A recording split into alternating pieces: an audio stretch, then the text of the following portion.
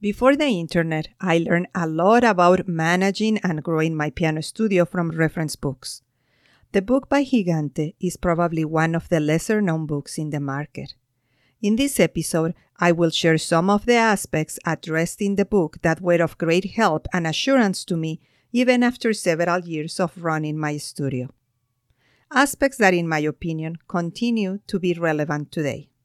Hello, my name is Alicia Romero, and this is the Modern Piano Teaching Podcast, actionable advice for emerging studio teachers to elevate their instruction and build a thriving practice.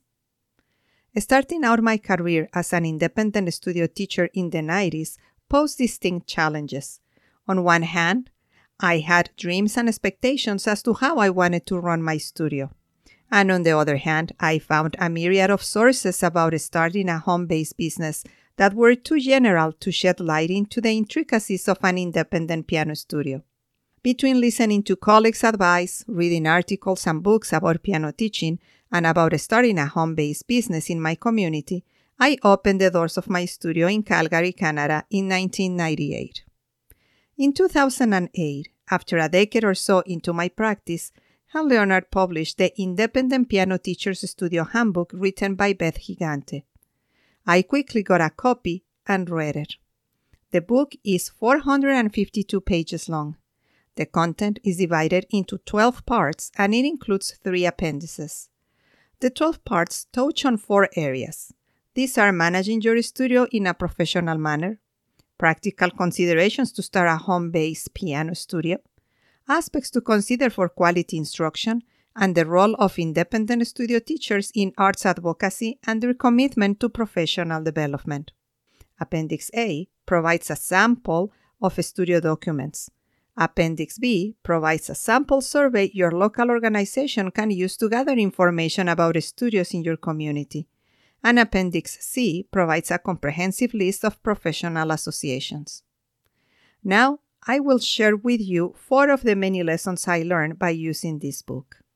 The first lesson I learned is the importance of documentation.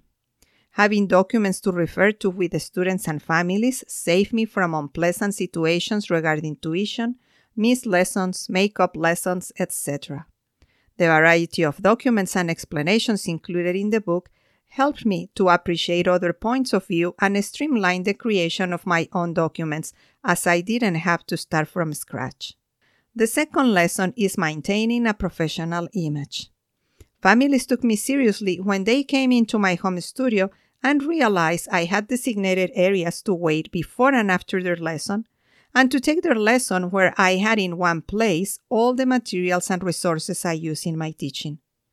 I committed myself to return phone calls and reply to emails within 24 hours. Finally, I put together a teaching and recitals wardrobe.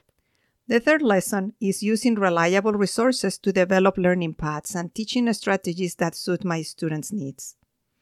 Keeping my teaching current and delivered with quality has translated in attending to workshops and conferences about piano instruction and complementary areas, as well as belonging to the professional associations in my community. The book includes 2 parts with 16 chapters devoted to this topic that were useful to me. The fourth and last lesson is to be creative when it comes to provide my students with materials and resources. The idea of a lending library has been a great success, as well as establishing a retirement home for my students' past books they no longer wish to keep.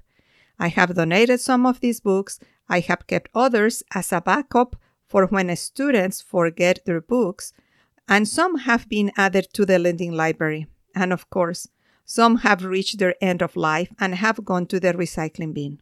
Now it is your turn to act. Take some time this week to look for some reference books on private music studio management. An insider's tip is to install the Kindle app and download the free previews of the books you are interested in.